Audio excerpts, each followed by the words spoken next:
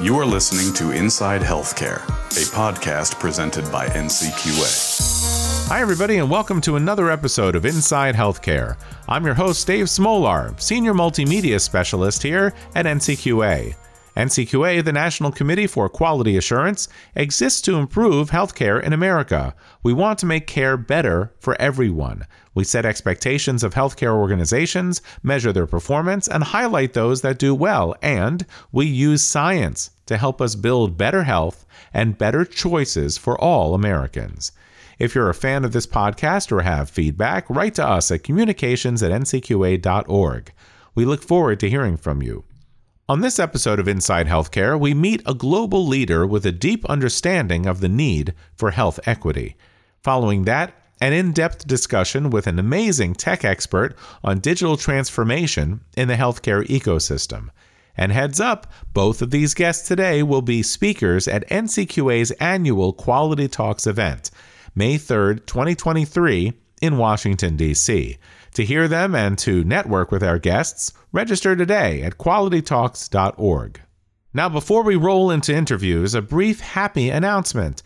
Inside Healthcare, a podcast by NCQA, has been declared a gold winner in the 2023 Hermes Creative Awards. This international competition for creative professionals celebrates outstanding work in creative industries, focusing on the concept, writing, and design of traditional and emerging media. This show won in the category of electronic, social, and interactive media. We're so excited for our continued success, and we commend you, our listeners, for your continued support. Looking forward to more accolades in the future. But first, I usually don't do this, but I'd like to introduce our first distinguished guest, Dr. Garth Graham, by walking you down his career path in chronological order. First, Dr. Garth Graham is a cardiologist, a researcher, and public health expert. He's dedicated his life to improving health equity and shining a light on the need for improved data gathering and effective research into social determinants of health. He worked in various roles in his 8 years with the U.S. Department of Health and Human Services, including a stint as U.S. Deputy Assistant Secretary for Minority Health. Out of HHS, Dr. Graham was then Assistant Dean for Health Policy and Chief of Health Services Research in the Department of Medicine at the University of Florida School of Medicine. Following that, he spent 6 years with Aetna, including as President of the Aetna Foundation and VP for Community Health. And then came 2 years as Chief Community Health Officer for CVS Health. If you went to a CVS between 2018 and 2020 to get a COVID test, Dr. Graham was the person who ran the whole program, and he made sure to provide testing and vaccinations to as many underserved communities as possible. Then in 2021, he took on his current role, Managing Director and Global Head of Healthcare and Public Health at Google, YouTube, and Google Health.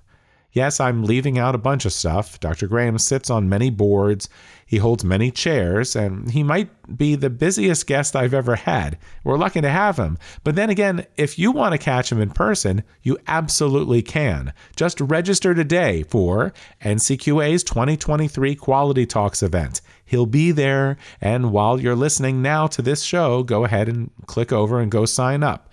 Now, our conversation in this episode ranged from global health issues to community-level concerns, from health equity to tech solutions for care delivery. But to begin with, I simply asked him this: what do you do for a living? Here's my talk with Dr. Garth Graham. At Google, I am in charge of our healthcare effort, particularly on YouTube. And our role is really to work with both the product and engineering teams on the inside, on the Google side, and also to work with partners and organizations and government entities across the world, to really get quality health information out at scale. So, typically what we do is we are really right now targeting this concept of information quality and how do we get quality health information out to individuals, users, communities.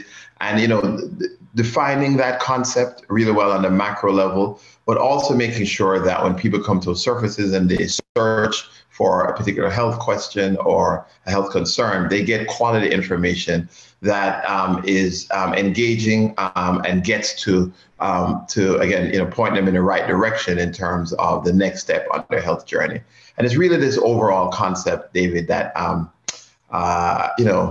information, drives health outcomes. And we know that people, across the world come to our surfaces with those health questions. And for instance, 2 billion people, this month will use YouTube. I would say that's, like a third of the world's population. So these are not small numbers. So it's impactful. So we have to be, we have to be thoughtful and strategic on how we make sure that we're driving people in the right direction. I know, at least in the United States, and at least for the interviews that I've done recently, we're through the pandemic, people have been encouraged not to seek medical care, not to go to a brick and mortar hospital or an ER because they were overwhelmed, they were flooded, there weren't enough beds. And so they were encouraged not to ignore what was going on with them, but to seek self-care. And so one of the first things people would do is go online and do searches. So it's good to know that people actually are following up, and the onus is on them to take responsibility for their health. But I'm sure that must lead to what you're talking about here. Yeah. I mean, certainly in the pandemic and beyond, we saw huge surges in the kind of questions and journeys that people were taking, particularly because health was taking a more center stage, globally. So there were more health-related questions that people were asking. And, quite frankly, that's how you know that this particular way of engaging community is important, because people are seeking information and looking for the kinds of things that will then lead them to make the next best decision. I often say, gone are the days of billboards, flyers, printouts. That's not how people process information of any kind anymore. And it's the same for health.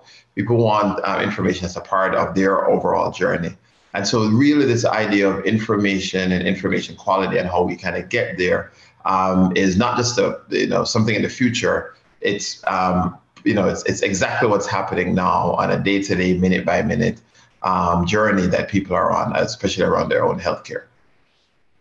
So let's hear about your job. On this show, we've heard from state leaders, leaders on the federal level, leaders of providers who are on the state level.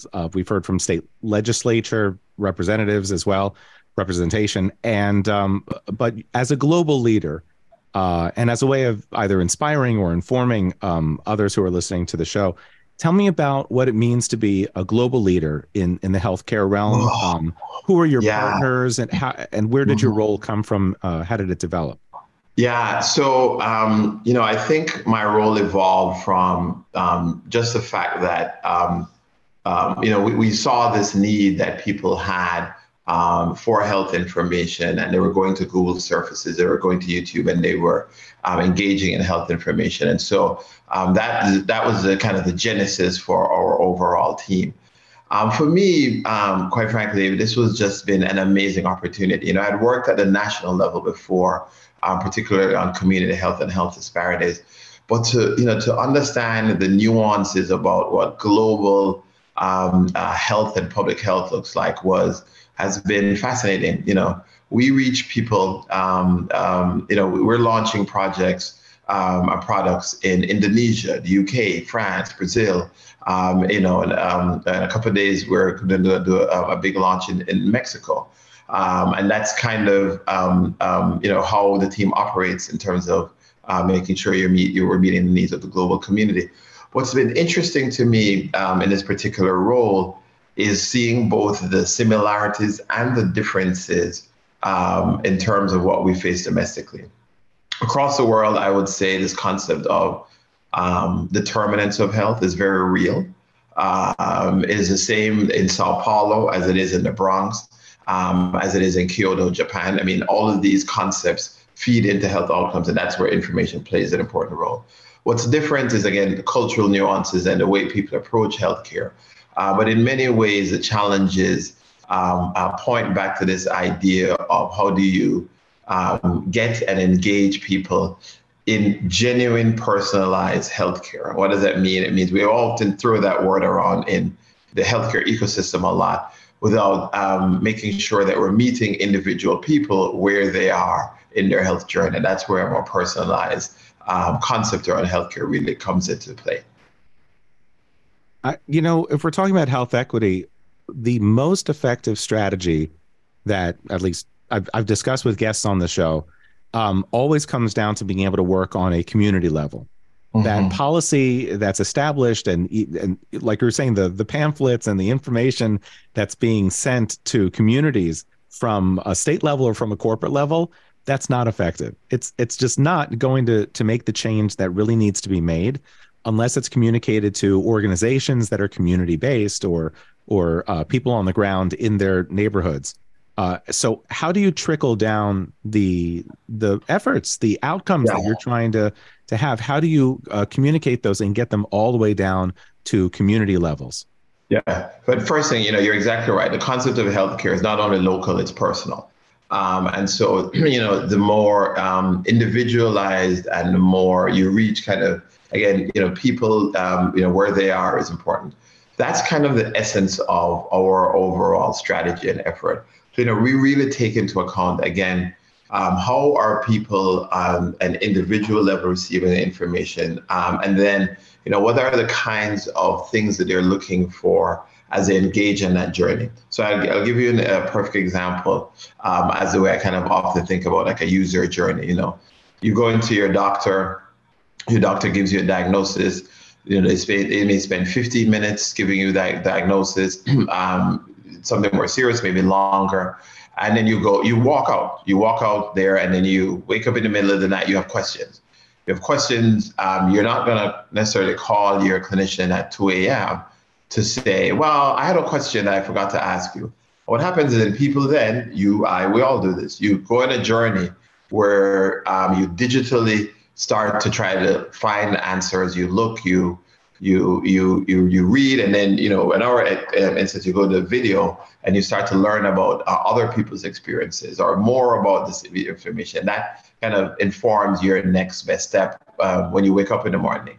And so for us, it's really about this personal journey. And in fact, one of the features that we created on our platform was this concept of personal stories, where we elevated stories that different people were saying across the country, quite frankly, and subsequently across the world, around their health conditions. And that concept, David, was particularly compelling because personal stories, engagement, people look for that sense of community, especially when they're going through a challenging time. So there's so many different aspects of healthcare, but it's really important that it means something to the person receiving it. And that means, as I said before, it's both personal, it's both local. And that's where we really start to get the crux of healthcare change and healthcare delivery. Right. This idea starts feeding into the idea of patient-centered care, patient-centered outcomes. That's, in a way, that's what you were describing. And it's a paradigm that we talk about where it's not effective anymore to have a patient come in and the doctor checks them out, sees a couple of symptoms, comes up with a diagnosis, and then sort of dictates frontally, you should be doing this and this and this. Then when the person leaves, there's no follow-up.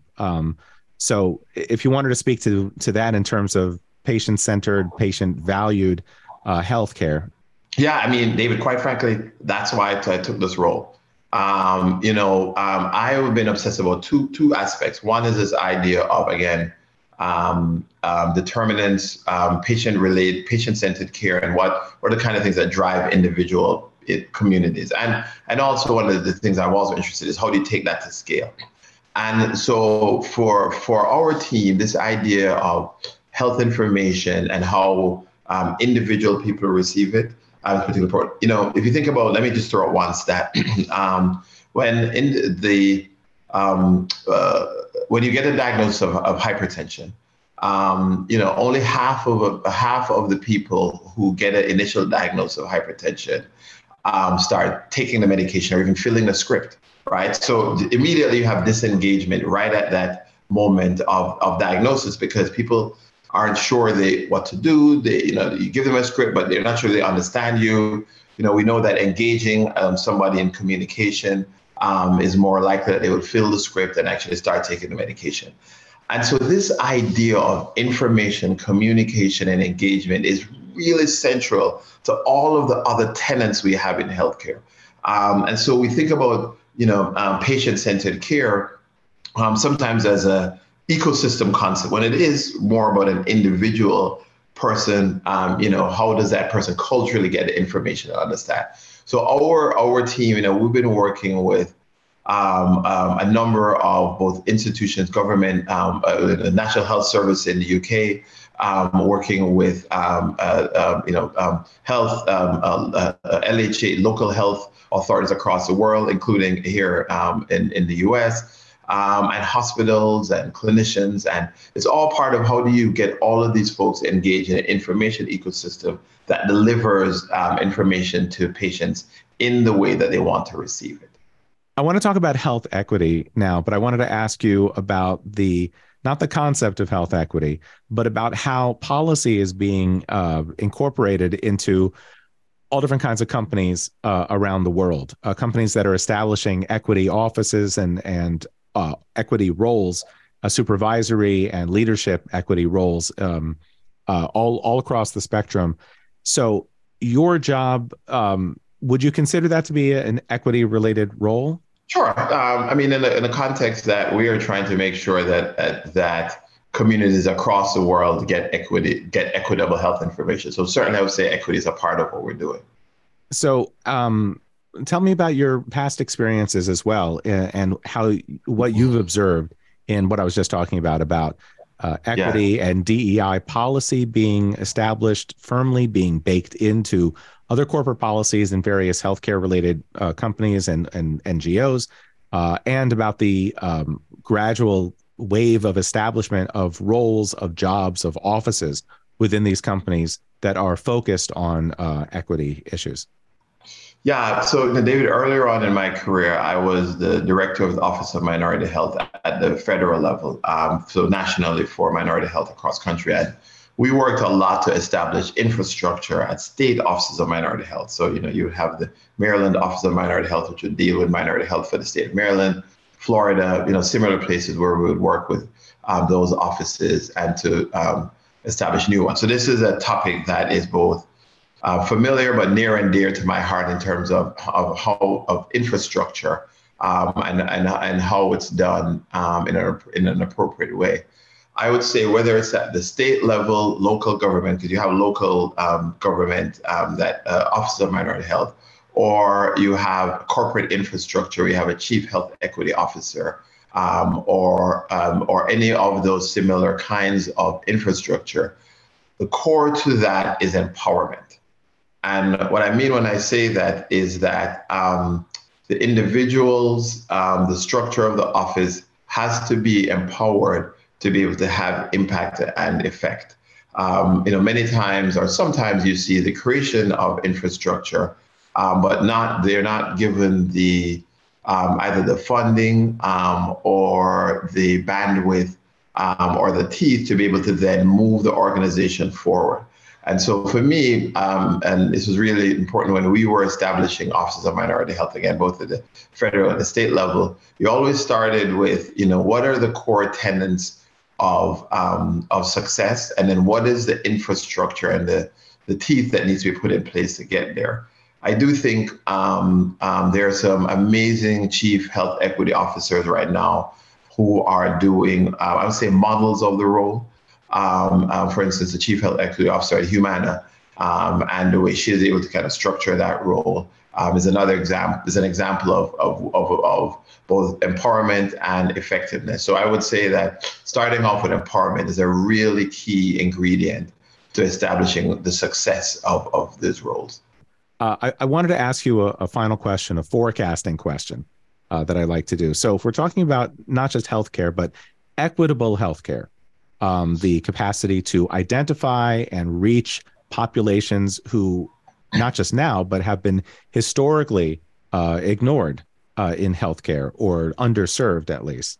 I'm going to give you 10 years. And the consideration of your role and Google's influence as a global company and as a media company, what do you think things will look like for equitable healthcare 10 years from now? Where do you think we'll be? Yeah, so I'm going to put on an optimistic lens because for many cases we've seen health disparity statistics that have been persistent, but I do think that there are components that are present now that hopefully will change in the future. So putting on an optimistic lens, I would say 10 years from now there's probably two or so criteria that I would like to see and from a measurement aspect. I think that there are some very key health disparity statistics that have stayed persistent for a very long time. Infant mortality, Black maternal mortality. And though you have a range of health disparity statistics to measure, somehow the concept of, how we're taking care of infants and mothers seem to be at the core of public health. And have always been at the core of public health. So I want to aspire for a 10-year goal where we see both the measurements, the track measurements of infant and maternal mortality having improved for the overall population, but also the gaps have finally narrowed and disappeared. And within that, and our role within that would be we have helped mothers and parents and all of the folks within that spectrum, doctors, nurses, other allied healthcare professionals, all have been sharing and integrating information about how you prevent low birth weight, very low birth weight, and all the risk factors that go into infant mortality. We've shared that information with empowered communities. That's our role, and the communities have been able to act in that. And then the broader role has to do with access, where the overall healthcare ecosystem has opened up access, has dealt with issues around bias, and have been incorporating culturally competent care. So honestly, David, my 10-year hope is that we're in a better place with some of those key metrics in general, and I think we can do it. It just takes a concerted degree of effort. That's Dr. Garth Graham, Managing Director and Global Head of Healthcare and Public Health at Google, YouTube, and Google Health. Sign up for Quality Talks 2023 to hear him, meet him, and be inspired by him. Go right now to qualitytalks.org. Next up, we have another doctor of many hats. Dr. Aaron Neinstein is a healthcare leader at the University of California, San Francisco, aka UCSF. He's an endocrinologist specializing in diabetes care, but he's also a technology guru, trying just about everything he can think of to move IT and AI, artificial intelligence, into the healthcare ecosystem. Dr. Neinstein is Vice President of Digital Health for UCSF Health. He's Associate Professor in the UCSF Division of Endocrinology, and he's Senior Director at the UCSF Center for Digital Health Innovation, also known as CDHI. He's an expert in digitalization, especially in developing solutions for converting electronic health records into digital data. He works with the feds to develop interoperability policy. He also co-founded Tidepool, a nonprofit that creates open-source software to empower people with diabetes. Dr. Neinstein was one of the first inductees as a Fellow of the American Medical Informatics Association, the FAMIA. He's a member of HITECH, the Health Information Technology Advisory Committee, and we've had guests before with HITECH. And he's the best person to explain how digitalization isn't really about tech at all. Digital transformation has very little to do with technology. It's about using the technology to become a more data-driven and a more customer-centric organization. And so really it's all about culture, about how you build teams, about how you make decisions about what projects to work on as a company, about how you think about serving your customers, about how you use data and information that you're gathering to inform decision making. So it's really all about culture, about data literacy, about types of talent and the workforce that you have. So, it's not very common for health systems to have designers or data scientists or product managers. And when you're moving into a digital transformation stage, you need to be thinking about those types of talents and skill sets within your organization. So yeah, the transformation phase has very little to do with tech and everything to do with culture. So tell us about your work with UCSF. And this is also for our listeners who might be doing work that's similar to yours, but they don't have a lab, or the research lab they have hasn't been changed or upgraded in order to really focus on digitalization. So first of all, the CDHI, what's the origin of it? How does it operate? And like you were just saying, not what kinds of people who are there, but what are the titles and the sort of the crew members that you have working there? Our Center for Digital Health Innovation, we started actually about 10 years ago, coming out of our electronic health record system implementation with the realization that healthcare, again, that digitization was the first step, but that as we were striving for delivering better patient experience, better care outcomes, that we needed to think differently and do more around being customer-centric, about using data, about thinking about AI, data science, and automation, and about learning in more rapid cycles within our organization. And so the team that we've built really is focused around those areas. So product management, design, data science, integrations to integrate other software with our electronic health record. And really the focus is a lot on culture and how, traditionally in healthcare organizations, we do sort of annual planning and we think about funding a project, and that project has a beginning and an end. And we, tend to think that we know exactly what the outcomes are going to be from that project. And the modern world is very unpredictable.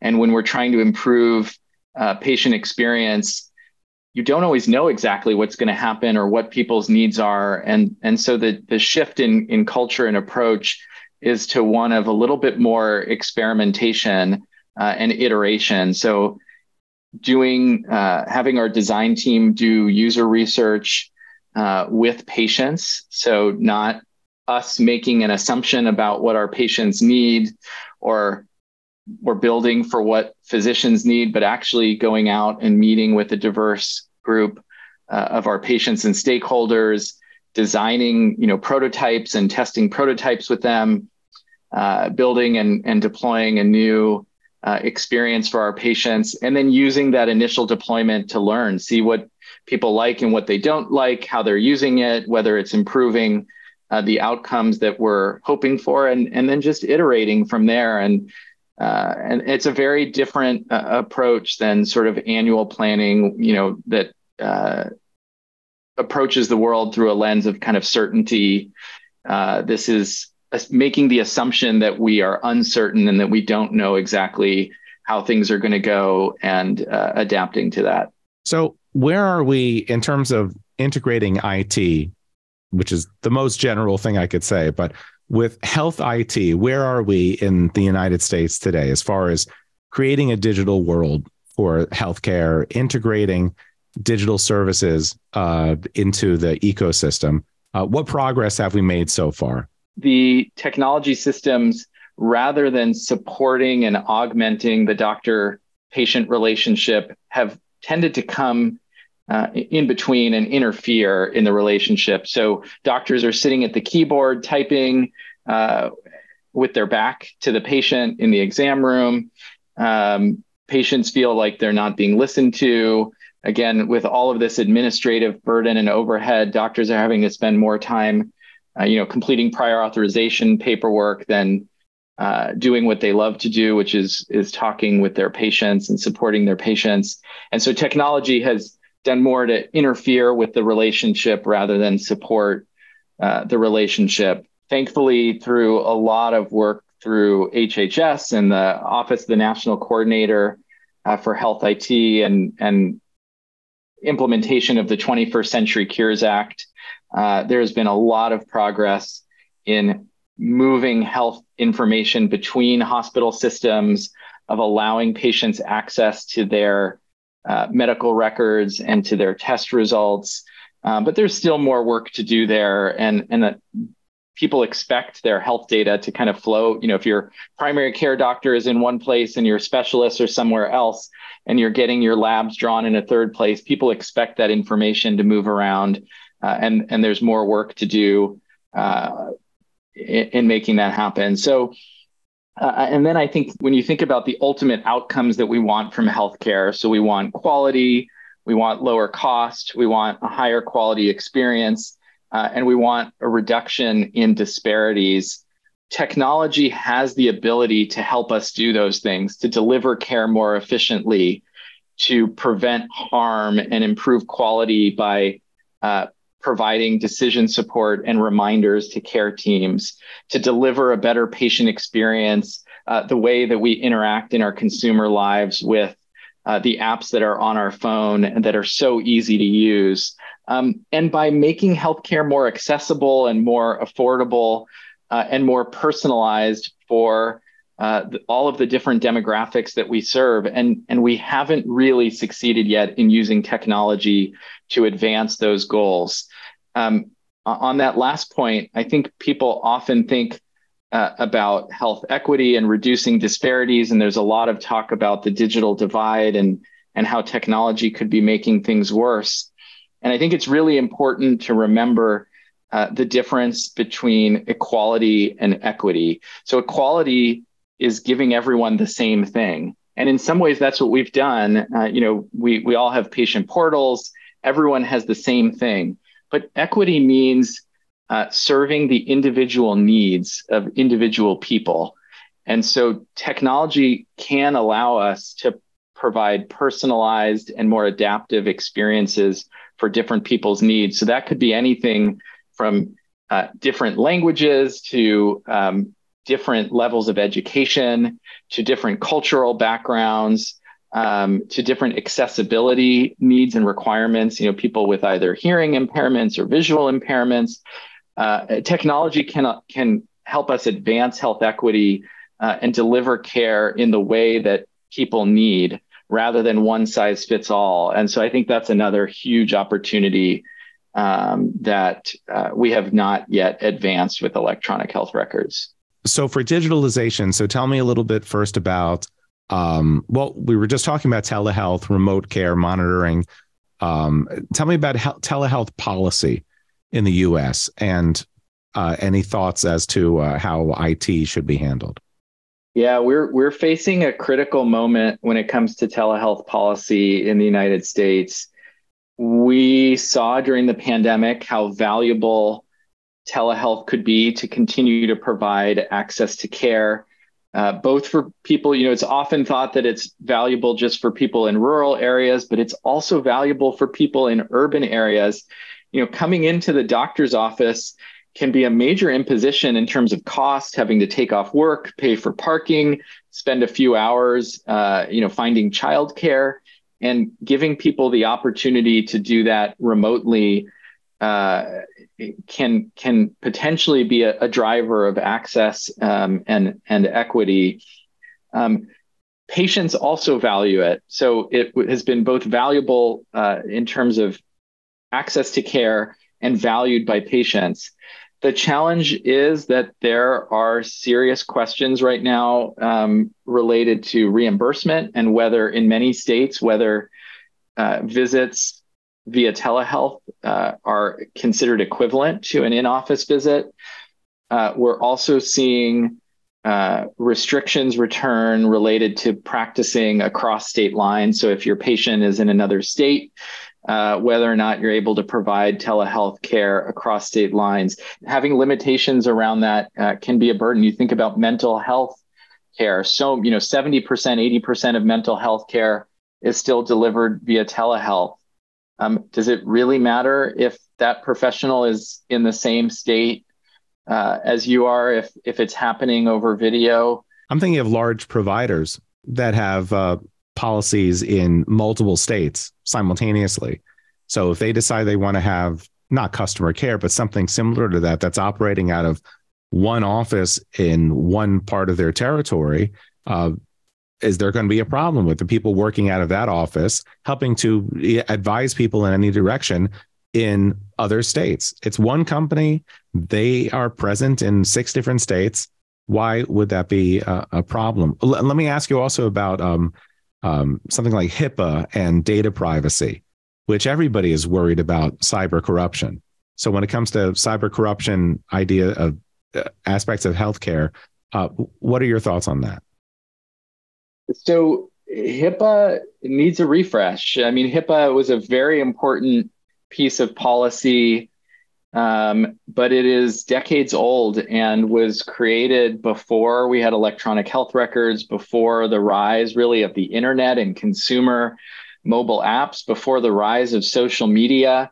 And so I think one of the things people don't realize is that HIPAA only really applies to what's called covered entities and their business associates. So that is organizations or entities who are either treating patients, involved in payment or operations. So that means hospitals and clinics, that means insurance companies, that means technology companies like our electronic health records companies. Those are HIPAA covered entities.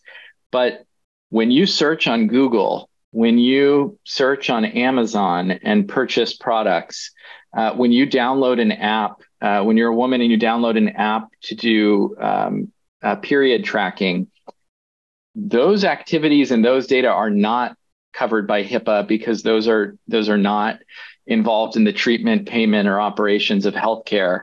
And so I think there is really a need to think more holistically about people's healthcare information across both the consumer space and the traditional covered space, and apply privacy policies that are more universal.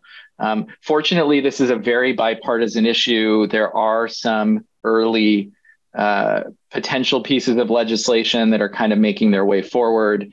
This issue has a lot of visibility. And so I do think there will be progress here, but we do need significant reform around privacy policy. The possibility of cyber corruption and identity theft, these are present. These are real problems. And there are solutions that are possible out there. I want to ask you for your thoughts about ChatGPT, which if our listeners haven't heard of it, feel free. I'm not putting a link for it here, but feel free to go ahead and look it up and even try it out and see what it does. But there are good things about it, and there are difficult things about it that have all come up just in the last couple of weeks. There are people who are using ChatGPT as an easy resource for information, topical information without having to go in depth. And then on the other side, there are people who are using it when they have reports that they have to write, and they simply use ChatGPT, put in a request, write me this report. It writes the report, and they hand it in. And it's not exactly plagiarism, but it's not exactly being honest about it. So tell me about the positive ways in which AI, in this sense, ChatGPT and similar software, hardware would be able to be incorporated into improving healthcare and healthcare delivery. It's a fascinating moment in time. And I first want to start by saying there are very real risks and concerns here, right? So the accuracy of information, the propagation of bias, as these systems are trained on large sources of data, what are the biases inherent in that data? Our ability to inspect, the transparency of how these algorithms are coming to the recommendations that they're making. So there are some very real risks and concerns that we need to be thinking about. On the other hand, there are some very exciting opportunities. So as I was mentioning earlier, the administrative burden on providers and care teams right now is extremely high. And what GPT and other large language models bring as an opportunity is to essentially have a army of trained assistants to support your work. So if I'm sitting down if you're my patient and we're sitting down together, we can have one of these assistants listening to our conversation and doing my clinical documentation for me. It can be automatically sending prescriptions into the pharmacy as we're just discussing them. It can be automatically filling in the prior authorization paperwork and sending that off to the insurance company. It can be filling in the school forms that your child needs while we're sitting there talking about it. It can be setting a reminder up for a week later. As we're just talking about it, it can automatically be setting up a reminder to check in with you and ask you how you're doing with that new medication, if you're having any side effects, if you've had your blood drawn, to check in on the labs to see how things are going. And so all of these sort of digital agents or bots can be supporting and automating and really augmenting what we are able to do with our current staffing and care teams. And so I think that's very exciting. It can also support us in diagnostic and decision-making. So doctors are very busy. There's information scattered everywhere in the medical chart. We may, have ways that we want to, for a particular medical condition, I'll use osteoporosis as an example. There may be certain sets of questions that need to be asked. There might be certain tests that need to be drawn. And it's probably true that doctors are not 100% perfect about asking all of those questions and ordering all of those tests every time. Well, GPT could be kind of keeping an eye on us and supporting us in reminding us to ask those questions, or reminding us to order those tests, or reminding us of potential diagnoses that we might not be thinking of or that we might be missing. So there's definitely an element to diagnostic support and decision support. There's also an incredible opportunity for democratization of health information to people. So there's opportunity for people to not necessarily even need the medical system or their doctors to answer questions for them. And this is the place both of great opportunity and great risk, right? If the information that people are getting is inaccurate, then that's obviously a huge problem. But if this is a way of providing access to information to more people at a lower cost and with less friction than currently exists in the healthcare system, then I think that's a great thing as well. So I think lots of opportunities around efficiency, improving quality, improving decision support, hopefully allowing doctors and patients to just talk to each other and get technology out of the way, and in democratizing health information to a broader set of people. Senior Director of the UCSF Center for Digital Health Innovation, Dr. Aaron Neinstein. Once again, I invite you to pick his brain on May 3rd, as Dr. Neinstein will be a member of our exclusive group of presenters at NCQA's 2023 Quality Talks event. Sign up today to be with us in person in DC, or to watch remotely on our live stream. There's that too. Head to qualitytalks.org to register now. Time again now for our Fast Facts segment. Here we provide some important information for you to use and spread around. The month of April is also Alcohol Awareness Month in the United States. The National Institute on Alcohol Abuse and Alcoholism, or NIAAA, is a division of the NIH with amazing resources regarding alcohol abuse and recovery. I'd like to share some information now from their free booklet, Rethinking Drinking: Alcohol and Your Health. And I'll throw in a link for the download page for the booklet into this episode's description.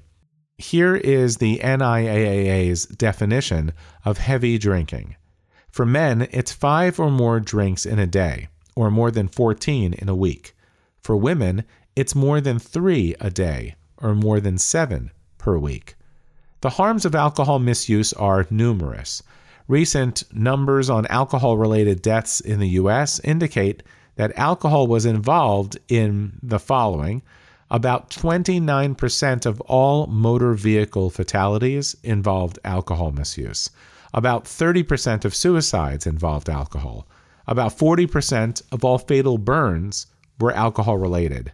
About 50% of drownings, 50% of homicides, and about 65% of all fatal falls were alcohol-related. On top of these, alcohol misuse increases the risk of liver disease, cardiovascular disease, and even cancers that could appear anywhere throughout the entire digestive system. Now, I know many of our listeners are aware of these stats and the dangers. You're probably familiar with resources available for those seeking help, too. So, let me provide a few questions from the NIAAA to consider whether you or someone you know might have a drinking problem. Questions include these. Have you ever wanted to drink so much that you couldn't think of anything else?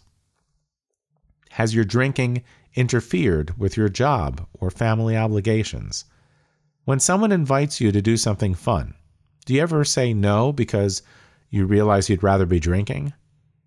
And if you go without a drink, do you experience symptoms of withdrawal?